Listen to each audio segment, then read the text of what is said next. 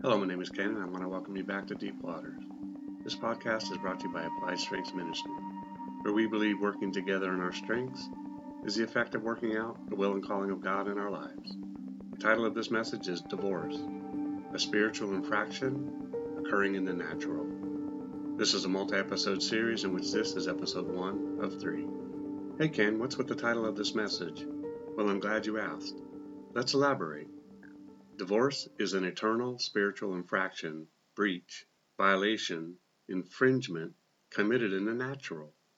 There is also little consideration of what happens to everyone involved, including, but especially including, the kingdom of God. It is actually no different when someone decides to go to war with another country. Just like there is no consideration of the aftermath and the extremely disastrous effects on others in war, there is no difference when collapsing to the decision to divorce. In fact, if it were possible to track statistically, we might just find that divorce costs much more than a war ever did. The long-term effects and human toll can possibly be considered immeasurable. So why all this dramatic effect in the intro, Ken? I think that we can have an innate habit of minimizing the death of a marriage. In fact, so much so that there are now small considerations that marriage is not even necessary anymore, and that the concept is archaic. Well, with the dramatic increase in sex without borders, this toxicity in thinking may very well take root in a not-so-far-off generation. One of the strongest counterattacks we can launch against such thinking is to fight to stay married. There are examples of people who have done this, and they are way ahead of those who thought it best to part their Red Seas. Divorce is a curse, and generational curse at that. In this message, it is my hope that you ultimately understand the significance of maintaining the organic family unit at all costs. Yes, there may be reasons to end a marriage, but even so, the collateral damage will occur. This is just living life on this planet. No, but I'm addressing those who never should have gotten a divorce. You know who you are, and the silly reason why you did it.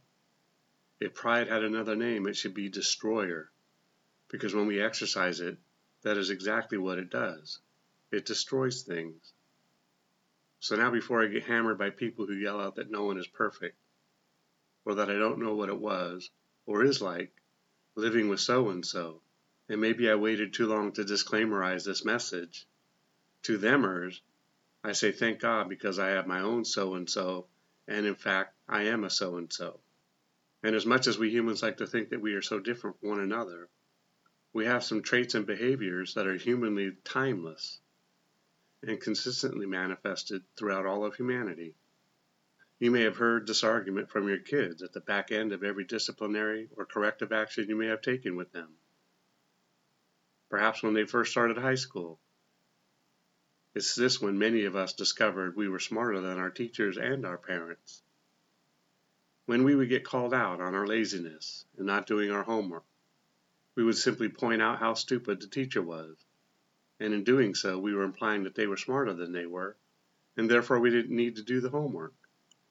A strategy that never worked and kept many of us stupid until life proved us wrong and them right.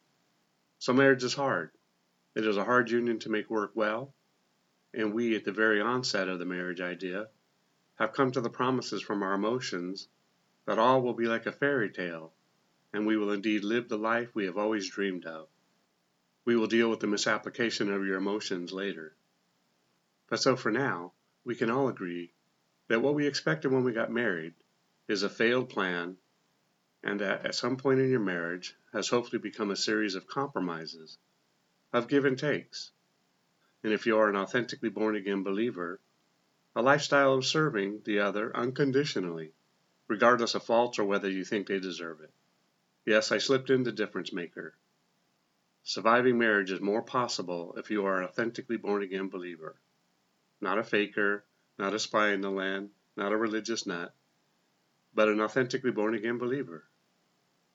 Does this guarantee success? Nope. It simply gives you a new set of weapons to deal with the onslaught of marital attacks that are predetermined to come against you. We ought to know this before moving on, and that is, if you think about it, if divorce was simply two people coming to the conclusion that they no longer want to stay in the relationship, and so they go their own separate ways to find their true soulmate. You know, the one they should have married the first time? And everyone cordially and friendlily moves forward, no harm, no foul. Then maybe, just maybe, we could glom onto the idea that we are just trying to get it right, and sometimes we don't the first time around. But this is not the case. Divorce, by its very nature, invokes a murderous, violent reaction. Malachi 2:16. For the Lord God of Israel says that he hates divorce, for it covers one's garment with violence, says the Lord of hosts. Therefore take heed to your spirit, that you do not deal treacherously. I have ministered to and been around people who made this decision, and it is anything but enjoyable. Now, if that is you, no worries. I chose to be in those situations because, after all, we are all sinners and we all have our own stuff. We all need Jesus, and if you think you need him less than another, then get ready to be proven wrong at some point in your life. This message, I believe, is being released to those who have not yet been divorced, or who don't think it's as big of a deal as God does. Besides, it's never too late to train your children the proper value of a healthy marriage, and the importance of staying together. So in this next example, we want to briefly take a look at where the root of the behavior of divorce comes from, and its communication to us when we embrace it without fear. Jeremiah 3:1. They say, if a man divorces his wife, and she goes from him and becomes another man's, may he return to her again? Would not that land be greatly polluted? But you have played the harlot with many lovers, yet return to me, says the Lord.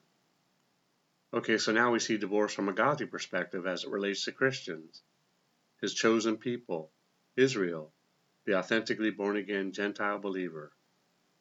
But not so much a man to a wife as to a nation to himself.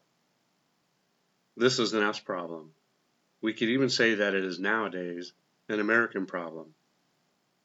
Have we not also done today what Israel did back then? How are we any different? They clearly had false gods and child sacrifices.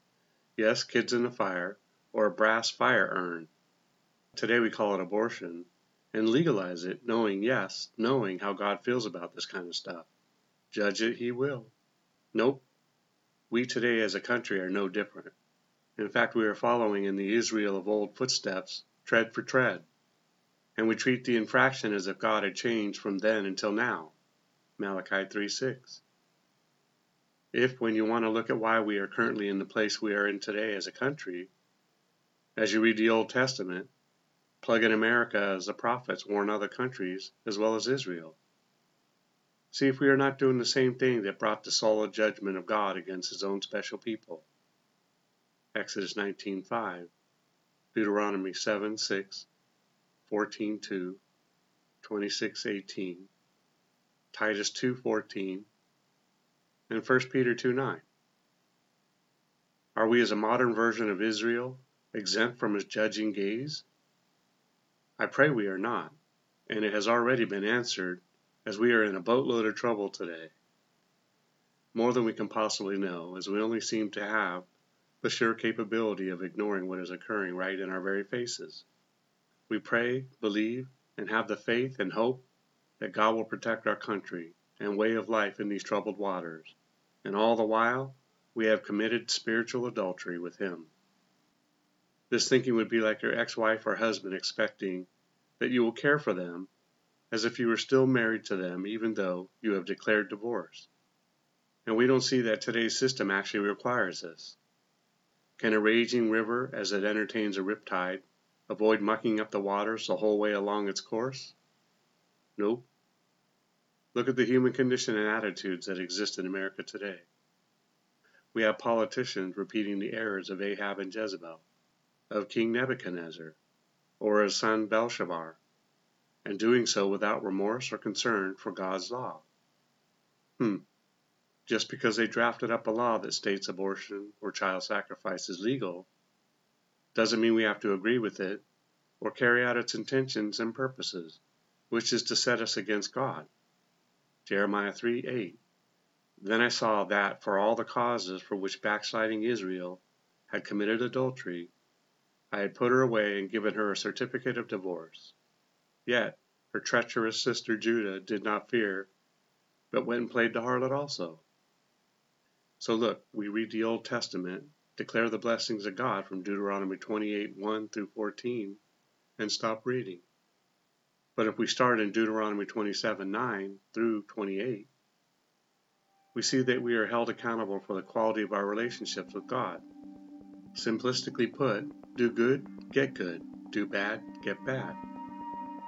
But so it is enough in looking at our unchanging destiny, unless we see that we have a part in the ultimate collapse of the Christian America that once existed, and uproot our stiff necks out o' the mud and resist the devil and all that he stands for, so that time can be extended as long as possible, that all of God's seeds would enter into heaven, not one being lost. Well, that's it for today. Remember, it's not what you find wrong or disagree with regarding these messages, but what you can take away from it. Together we can do more to impact the kingdom than if we work alone. Let's flip the script and kill, steal, and destroy the works of the enemy, and create space for the light of lights to shine through into people's lives. Plant a seed and click on the like and subscribe button. Let's build this ministry together. Thanks, and see you next time in Deep Waters.